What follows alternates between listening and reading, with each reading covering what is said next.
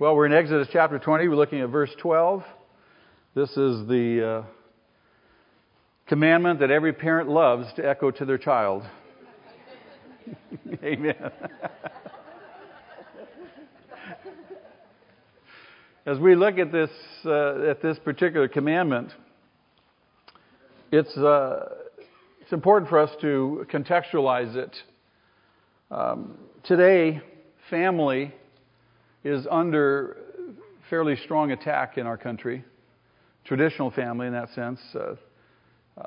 Many of our educators, our social scientists, our lawmakers are making efforts to redefine the family to mean any group of people living together in any kind of relationship. Much is said today about family values. But the question is, what's meant by family values? When you move from a traditional Judeo-Christian ethic and you move to a secular view of family devoid of any kind of spiritual values, then you have reason to question, what are traditional values? What are family values? The first and best place to look for family values is in the Bible. God designed the family, and He gave us a design for family, and He gave us a design for how families should function. The Ten Commandments, indeed, provide the very basis for our value system. Ten Commandments provide the basis for our Judeo-Christian ethic, upon which all of our values are based. And the fifth commandment in particular is the pivotal commandment. This is an absolute critical commandment for the success, for the well-being, not only of individuals, but of families, of the church, and certainly of a culture or society. Fifth commandment is absolutely essential. Now, the first four commandments address our vertical relationship with God. We've been studying those commandments. That's a critical relationship. The last six commandments address our human or horizontal relationships. The arrangement of these commandments is not accidental, it's not incidental, it is intentional. The message is clear, the message is very simple. We must be first rightly related to God before we can be rightly related to those around us. That's the bottom line. I've got to be in a right relationship with God, the one who made me. And if I'm not in a right relationship with God, I can't be in a right relationship with myself, or I can't be in a right relationship with those around me. How many have had a bad hair day? You know what I'm talking about? I mean, things just aren't clicking. Some of us have bad hair days. I'm sorry. I saw Patty look at Mike. Did you apologize? Say I'm sorry for that remark.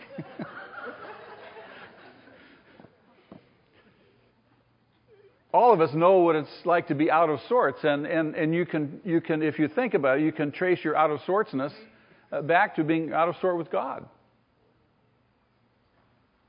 If I'm out of sorts with God, I'm going to be out of sorts with myself. And if I'm out of sorts with myself, I'm certainly going to be out of sorts with my neighbors, and people around me are going to be miserable. And so there's a certain structure, there's a certain direction, there's a certain dimension to relationships that God has designed. It starts with Him first. C.S. Lewis put it this way. He says, "When I have learnt to love God better than my earthly dearest, I shall love my earthly dearest better than I do now. Insofar as I learn to love my earthly dearest at the expense of God or instead of God, I shall be moving toward the state in which I shall not love my earthly dearest at all." When first things are put first, he says, second things are not suppressed, but increased. There's a supernatural flow of events. When God is first in my life, other things get blessed. Seek first the kingdom of God and His righteousness, and all these other things, he says, He will attend to. So it's very, very important. And C.S. Lewis is just simply referring to the logic embedded into just the very structure of the Ten Commandments. Again, the first four, when they are obeyed. This is key. It's not just acknowledge them. The first four commandments, when they are obeyed, they grace us with a deep love for God so that we can love Him with all of our heart, mind, soul, and strength. How many were at the For Couples Only this last Wednesday night? What a tremendous time. Tremendous. Stan and Marcy here with us, and we're grateful for their willingness to share with us. But they said something I thought was very, very significant. And they spoke about the issue of obedience to God's command, God's call in their life. When they got back together after being divorced for 6 years, they didn't get back together because they loved each other and had warm fuzzies about each other. They were convinced and convicted, indeed, of God's call on their life and His command for them to do this. And they did it by faith. They obeyed. Stan likes to describe it as kind of like building a framework, and then God fills in the framework. And so the same principle is true. It's if you sit around waiting until you feel love of God or feel love from God, you're going to be sitting there all day long. The principle is that you step out in obedience.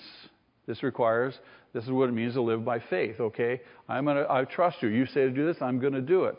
And guess what? Everything else comes after that.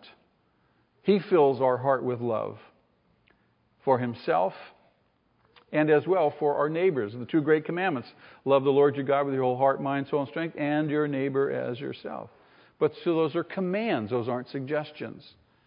And that love, the feelings of love, which sometimes I think many people get confused with, well, I should feel something. No. Love is a command. You obey, and then the feelings follow. Make sense? Yeah. To some it makes sense. And others, they're still pondering it, I know. Because we live in such a warm, fuzzy environment, don't we? Everyone wants to feel good about these things. No, it's simply obedience. So now, as we understand obeying the first 4 commandments, now we turn to the following 6, and the 5th one being the first of those.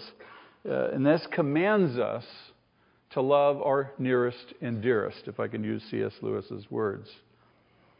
Verse 12 says, honor your father and mother so that you may live long in the land the Lord your God is giving you. Now remember, this command is given to whom? Who's the command initially directed to? To Israel. God's preparing to take them into the promised land. He's prepared the land for them.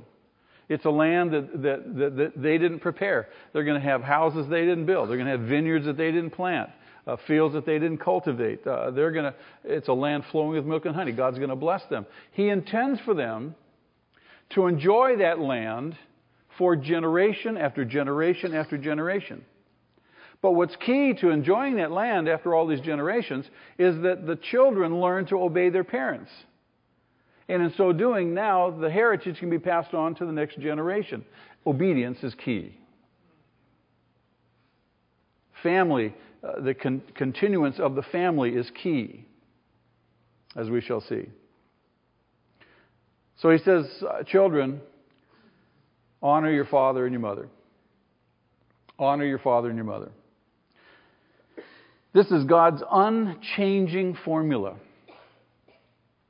It's unchanging. It is a principle that applies to every culture, every time in the history of mankind. And it's God's unchanging formula for the blessing of the family. It contains indispensable wisdom to children and to adults. It's God's message for young and old alike, as we shall see. Now, the Hebrew word for honor is chabed.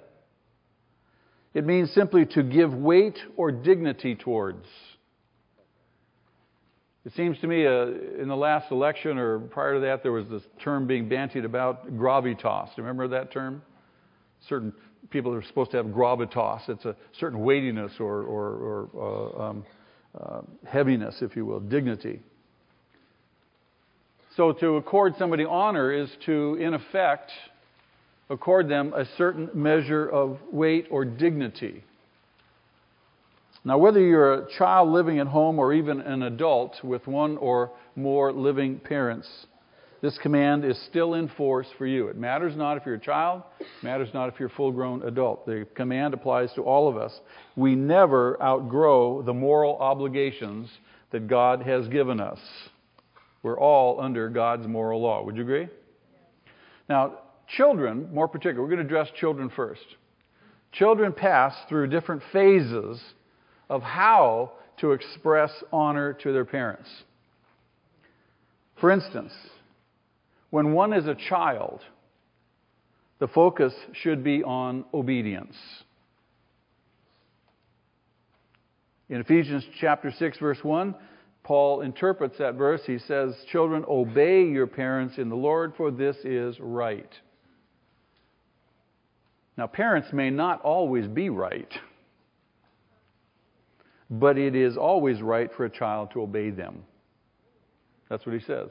"Children, obey your parents in the Lord, for this is right." Now, notice, it says that obey your parents in the Lord. Now, in the Bible, disobedience is a serious crime. Disobedience is a serious crime. And under the Mosaic Law, if a child showed disrespect, if a child showed dishonor, disobedience to a parent, that child was to be brought outside the city gates and what? Stoned. We had a couple in our church years ago who were they'd met in our church. They were both had children. The woman had 5 boys, all under 12. Yes, you can imagine.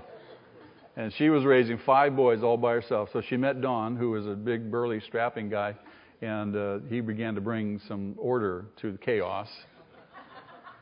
But they called me one day. They had gotten married. We had a single parents ministry, and do you remember Don and Trudy? Yeah. And as single parents ministries go, you have a ministry, it begins to flourish and burgeon, and then all of a sudden they start meeting each other, and then you have single parents ministry no more, right? Because they all get married. So there's this thing, the single parents ministry. Well, they got married, and it was a wonderful time. We were all excited for them, and excited these boys had a strong father figure in their life. And so Don called me one day, and he said, "We got to talk to you." And I said, "What is it about?" He said, "Well, we have an emergency." I said, "Okay." So we got together, and they said, "We know that you've always taught us that the Bible is always a resource. Any problem, any question, search the Scriptures. God will provide the answer. So we've been having trouble with the boys, disciplining them. So we searched the Scriptures, and we found the passage in Deuteronomy 21. They've been disobedient, but we thought before we implement it, we should come and talk to you." So I said, "It's a good thing." In Deuteronomy 21, it tells us, "If a man has a stubborn and rebellious son who does not obey his father and mother and will not listen to them when they discipline him, his father and mother shall take hold of him and bring him to the elders at the gates of the town. They shall say to the elders, 'The son of ours is stubborn and rebellious. He will not obey us. He is a profligate and a drunkard.' Then the elders of the town shall say, 'He needs counseling.'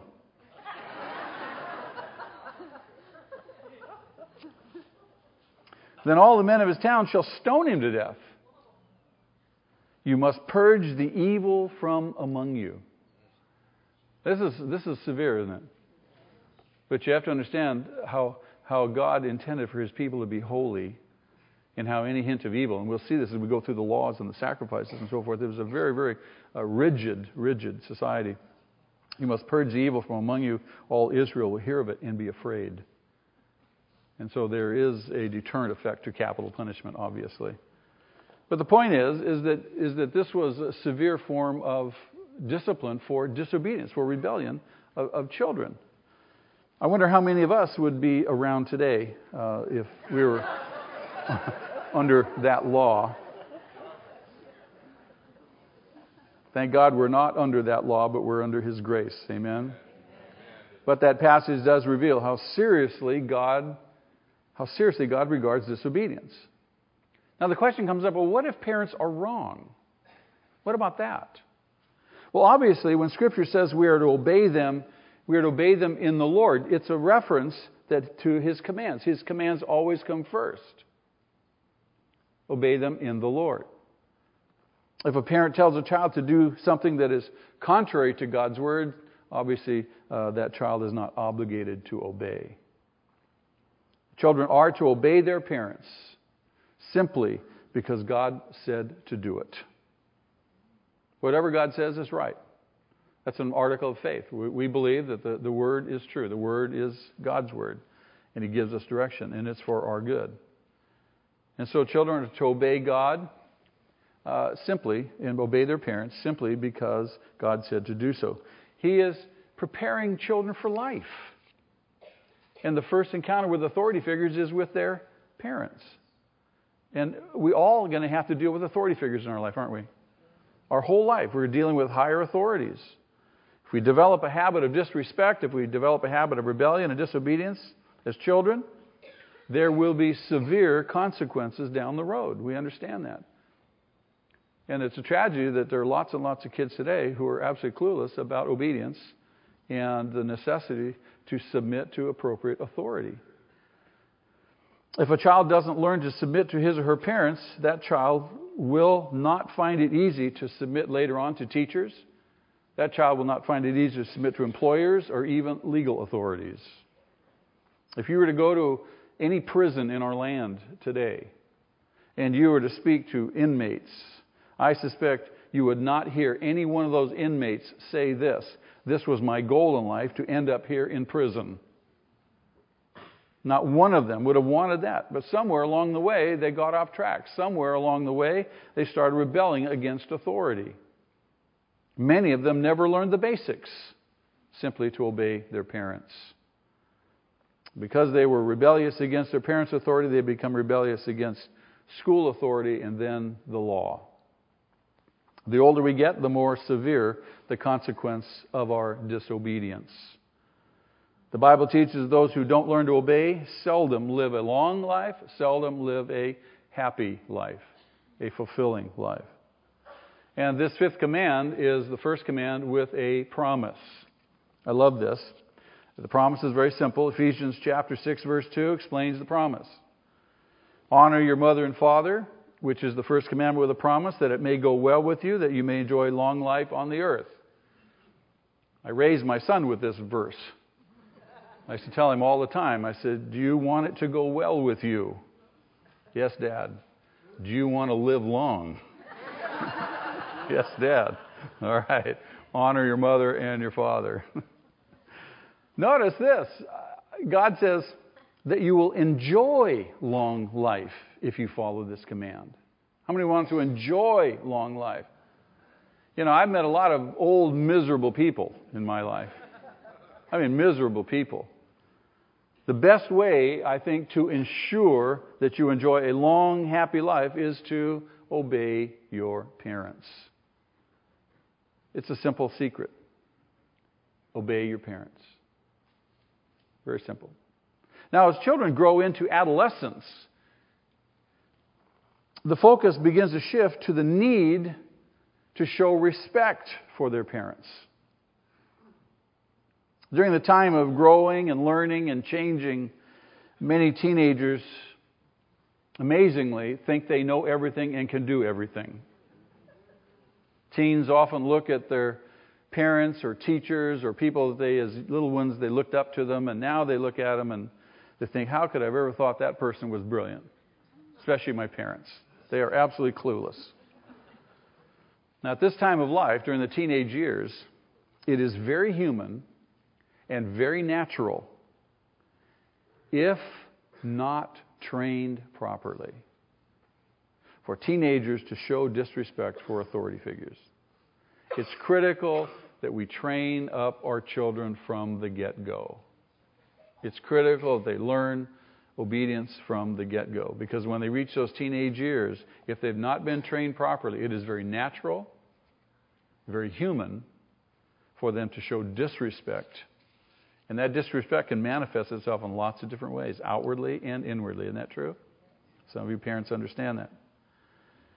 Parents of teenagers, I'm convinced, should have this warning label attached to their foreheads. Warning. The Word of God has determined that disobedience and disrespect to your parents can be harmful to your health and well-being. You like that? Too late, though, huh? For some of us. Now, it can be tough to raise teenagers. Mark Twain, the humorist, once said, When your son turns 13, put him in a barrel and feed him through the knothole.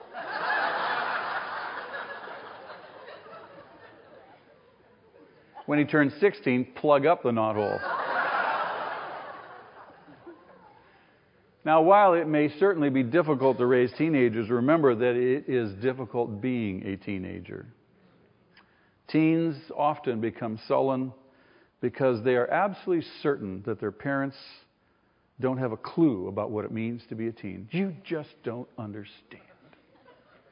You just don't understand. You don't know what I have to deal with. Teens somehow forget the obvious truth that every parent was him or herself at one time a teenager. Times may be different, but the hormones and the pressures are still the same. Teens of every generation have shared the same thoughts, the same feelings, the same problems that the current generation of teens are experiencing. If a teenager can just realize that if they could just respect their parents so that they can survive adolescence, they just hold on, survive adolescence, God will bless the rest of their life. They have to have through vision. I'm just going to survive this. I'm going to get through this. I'm going to respect my parents because I know that once I get through these teen years, God's going to bless my life if I respect my parents. Amazing how much hangs on apparently so little. Isn't that true? Sadly, too many teenagers lose respect for their parents, and it leads to all kinds of ruin and all kinds of destruction. Now, I know there's a number of teenagers here this morning. You're listening to me. Maybe your parents made you come. Maybe you volunteered to come. Certainly, there are going to be teenagers who are going to be listening to the tape and or the CD of this sermon, because I know parents are going to be lining up to get a copy of it to take home. And you may be wondering, as a teenager, you may be wondering yourself how you can change your parents so that your life will be more tolerable. After all, it's not your fault.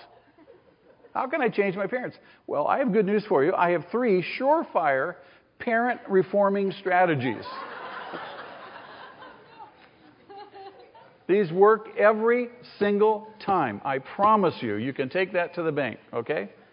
How many want to know these 3 surefire parent-changing... Okay, look at all the hands of the kids are going up. All right. Okay, here's the first one. Ready? Try courtesy and good manners. Try courtesy and good manners. Add these 8 simple words to your vocabulary. Just 8 words make all the difference in the world. Ready? Here they are. Yes, Mom. Yes, Dad. Thank you. And I'm sorry. 8 words. Tremendous. You'll find that when you use these words, your parents may be shocked at first, but then they will indeed start treating you with great respect, and before long you will find that they are getting smarter and easier to get along with. It works every single time. Here's the second strategy. Try expressing appreciation to them. Now, as a teenager, if you can think about this, if you can just kind of fast forward your life about 20 plus years to when you have kids, do you suspect that maybe you might want your kids to tell you how much they appreciate you? I think that's a fair assumption. Since you will no doubt want that, you want your kids to love you and appreciate you, remember that what you sow in life, you're going to reap. There's a law of sowing and reaping. The only way to reap a crop of appreciation from your future children is to plant plenty of seeds of appreciation with your parents today. You cannot tell your parents enough. Thank you, thank you, thank you. I appreciate you, I appreciate you, I appreciate you. There was a teenager who went to see the school counselor because he was stressed out. The counselor said, first question, tell me about your family. They always start with the family. Tell me about your family. Teenager said, well, my dad loves me, buys me things. He takes me to ball games. We do lots of things together. He supports me in everything I do. My mom cooks for me, cleans my clothes. She tells me she loves me. She hugs me all the time. She tells me she's proud of me. Counselor was puzzled and said, well, sounds like you have a great family life. Why are you so stressed out? Teen said, I'm afraid they're going to escape. See, most teenagers do have a good life at home, don't they? Most teenagers do. So if that's the case for you, try telling your parents, thank you. Try telling your parents, I appreciate you. You will be pleasantly surprised by their reaction. Here's a third strategy. Try helpfulness. Now, if I just ask this question of the teenagers here this morning, what does your bedroom look like right now? There's a sign-up sheet at the information counter for parents who want the pastor to come visit and check out the bedroom of their kids. No, that's a joke. There's no sign-up sheet. Truth be known, most kids' rooms look like the city dump. One teen, looking at his parents' wedding pictures, asked his father, is this when Mom came to work for us? Yeah. Teenagers, let me give you a hint. Your parents do not exist to pick up after you. As a part of the family, you need to help them keep things neat. Here's a practical assignment. First, clean up your room without being asked.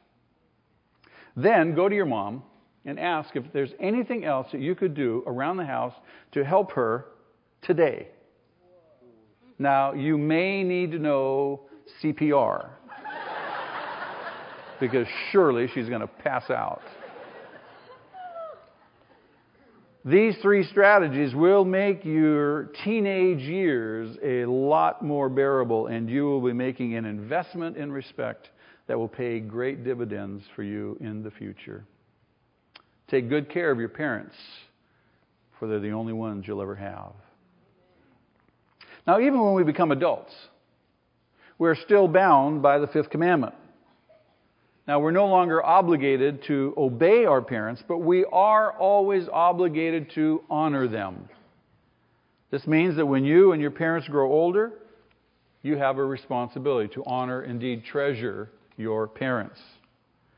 As parents grow older, they often become dependent upon their grown children. If that's the case for you, don't see your parents as a burden. See them as a blessing. It's your honor, it's your privilege to care for them. After all, they cared for you when you were totally dependent upon them. And there are several ways that grown children may honor their parents. First is by showing respect. In the Old Testament economy, respect for one's parents was considered so important that it was linked with the Sabbath. And thus it was seen as essential for living. Leviticus chapter 19 verse 3 says, each of you must respect his mother and father, and you must observe my Sabbaths. I am the Lord your God. In other words, I've said this. He links up honoring parents with the Sabbath. The Sabbath was important to God, important to the Israelites for their health and well-being. He links the two together. Obviously, honoring parents is essential for life and well-being. Respect always involves speaking kindly to one's parents and speaking kindly of one's parents. I had a conversation with somebody just the other day, and they were sharing with me about their conversations with their sibling, and the sibling said, you're just like our mother. That is not speaking kindly of your parent. That's not showing respect. It may be true, but you don't need to say it. You don't even need to think it. It's a challenge for most of us to guard our thought life, how we think about one another. Okay? So the first way is very simply to show respect. How I speak to them, how I speak of them, indeed how I think about them. Secondly, provision. If necessary, that you provide for your parents' material needs. Jesus in Matthew 15 noted that the religious leaders of his day had exempted themselves from providing for their aged parents. There was a Jewish tradition amongst the Israelites, amongst the Jewish leaders, and it was the tradition of korban. You've probably heard that term. And that basically said that if their parents were in need and they had the resources to do it, they could say, well, these resources are to be devoted to God, therefore I can't help you. And Jesus absolutely took them to task for that. The idea is that we have a responsibility to care for our parents. Any Christian who neglects his or her parents is guilty of breaking the fifth commandment. It's that simple. The Apostle Paul in 1 Timothy chapter 5, verse 8 puts it this way, that if anyone does not provide for his relatives, and especially his immediate family, that would include his parents, has denied the faith and is worse than an unbeliever. That's a pretty strong statement, isn't it? It's hard to imagine anything worse than being an unbeliever. But you can actually be considered, in the sight of God, worse than an unbeliever. If one claims to be a Christian and doesn't care for his family, he is worse than an unbeliever. This would include aging parents. Thirdly, show consideration. Show consideration. That means just remember them. Call them. Write to them. Take time to be with them. Include them. Do them acts of kindness. Go out of your way for them. Here, our modern culture's sin is of scandalous proportions.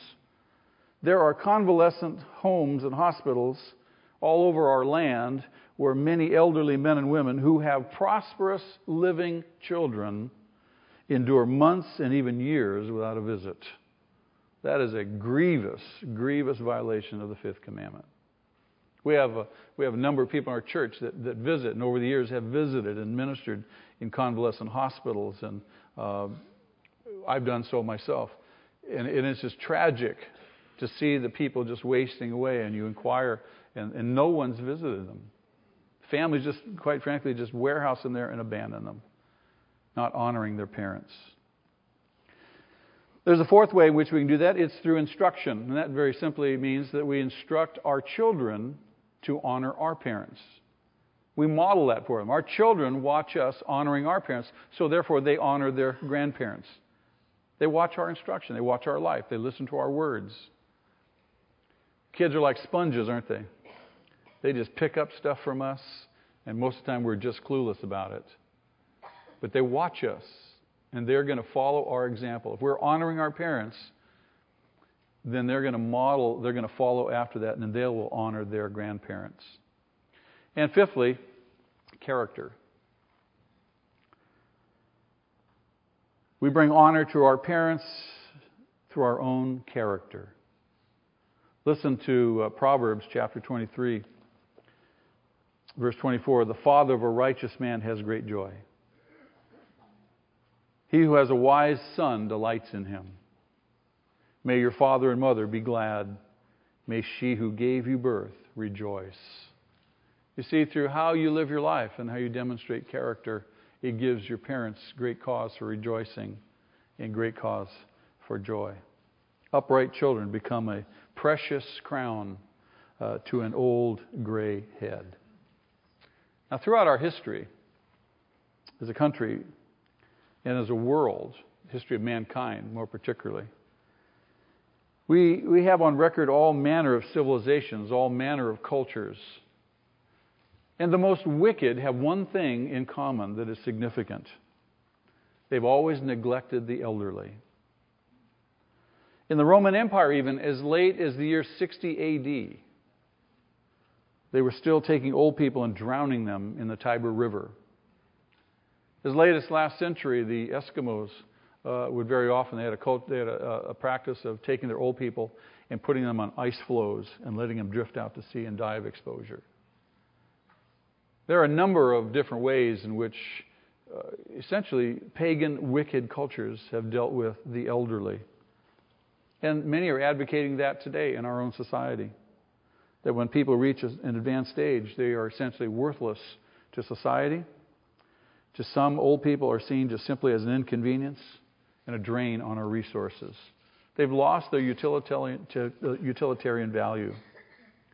I think one of the scariest things about our culture is we have become to a place where we devalue life.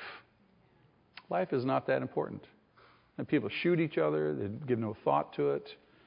People are, even in the schools or high schools and grade schools, we see that as an alarming thing.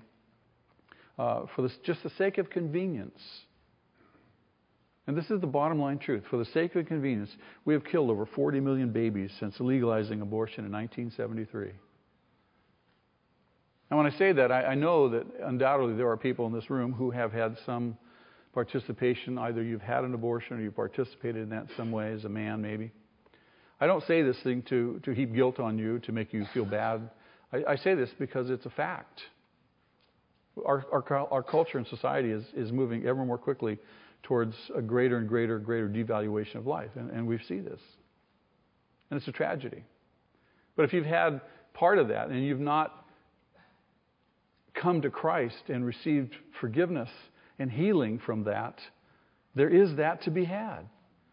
God does love you, and He does want you to be forgiven. He's provided for that at the cross. He doesn't mean for you to go on suffering the effects of that. I had exposure just a few weeks ago to a young girl, a teenager, who's already undergone 3 abortions. And she is now sterile. She'll not be able to have children for the rest of her life. And she doesn't really realize the effects of all this in her life. She just doesn't know. But most every woman who's in touch with herself in the reality of this issue, there are repercussions of having an abortion that will haunt her for the rest of her life. The only place you find peace in that is going to Jesus and let Him comfort you. His supernatural peace and comfort and His forgiveness. But the bottom line is that we have become a culture that devalues life. And the next logical step is, in this disposable life mindset, is to encourage euthanasia of the elderly. The next step after that is mandatory elimination of those who no longer contribute to the society. We've just seen that in Florida last month with that Terri Schiavo case. Regardless of how you stand on that, the bottom line is there was a life. A life.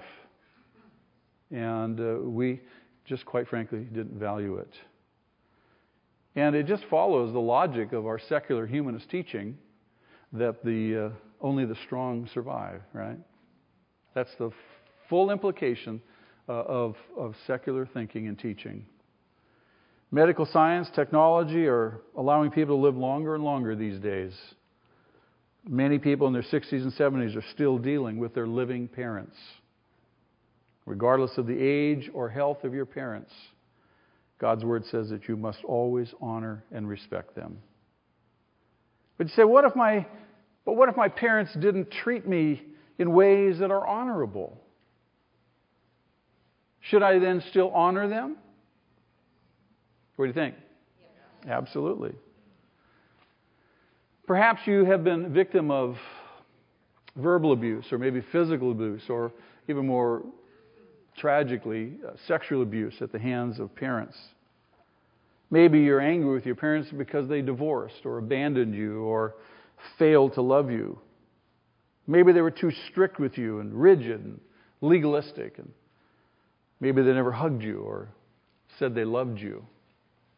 Maybe you suffer from those things, and as a result, even though you're an adult, you may find yourself harboring resentment and bitterness to them. How can you honor them if that's the case? How can you get past that if that's the case, if God calls you to honor them? And when He says honor your parents, there's no qualifications, are there? Honor them only if they were. So how do you get past that? How do you get past that resentment and bitterness, the anger towards them that you may still hold, if they're still alive, or even if they've passed on? Anybody have an idea about that? Forgiveness. Forgiveness. Oh, I can't forgive them what they did. Yes, you can. And you must. And you must. If you don't, it's going to eat you alive. You're going to pass on a heritage of embitterment and resentment to your kids, to the next generation. It's just inevitable. Forgiveness. You got to humble yourself and be willing to forgive. Paul writes in Colossians chapter 3, forgive whatever grievances you may have. No qualification. Whatever grievances, forgive. As the Lord forgave you. How many are glad that God has forgiven you all your sins? He didn't set any aside and say, well, I'm going to forgive you all these, but this one is really bad. I'm not going to forgive you for this one. No, He's forgiven us all of our sins. And He says in our instructions you say, well, I don't know that I can do that. If you're a Christian, you have the Spirit of the living God living in you. You have the power of the living God available to you if you will submit and surrender to it and say, yes, Lord, I forgive. And the power of God will come to bear. And the miracle will happen in your life. This is part of the great hope that we have. It's a living hope of being a Christian. I can forgive. I don't have to hold on to that. I don't have to be plagued by this bitterness and resentment that's making me smaller and smaller and smaller and smaller as a person. It's diminishing my life. Forgive. And remember one thing about forgiveness. Forgiveness is the only way to heal the past. It's the only way to be free from the past. No other way. Not going through psychotherapy, just forgiveness. You got a person, forgive them. And when you forgive somebody, you have to start just simply with the act of forgiveness. You can't wait till you feel forgiving. You got to make a decision, okay, I forgive you. And you don't even have to tell the person. You don't have to go to say to them. You say, I forgive you. You don't have to prove a point with them. This is you and God. You do it in your own heart. I forgive. And because you've been so used to having the feelings crop up and again and again and again, and something stimulate you and you feel that resentment, you say, nope. Every time that happens, you say, nope, I forgave. Nope, I forgave. No, I forgave. And then after a while, you'll begin to see that those feelings diminish and they become extinct. They disappear. And in their place, there's a new appreciation, new love, a new fondness developed for your parent, even the one who is so abusive. You never, ever have to tell them a word. Then you can go to them and say, I love you. Powerful. I can't tell you over the years, a number of people have come and shared with me about this very same dynamic. And I've told them, given that counsel, they've not had to go say anything to a parent, but rather they've gone through this process. And then at some point, they were released, they were free. A new love filled their heart, and they went to their parent. And there was reconciliation, there was healing. Most recently, last night, someone came and told me this very thing happened to him. And now it was just beautiful. And lastly, hidden below the surface of the fifth commandment is a principle for parents. That is very simply, be honorable. Be honorable. Strive to be the kind of parent that your children can honor. The very best thing that parents can give their children is who they are, who they're becoming. A good example of what's true and right and noble and honest and good. That's the best thing you can give your kids, who you are, who you're becoming. Never ends. Our children are going to grow up and they're going to treat their children the way we treat them. That's why honorable parents always set a good example. 1 Corinthians 11:1, the Apostle Paul says, follow my example as I follow the example of Christ. It's about example.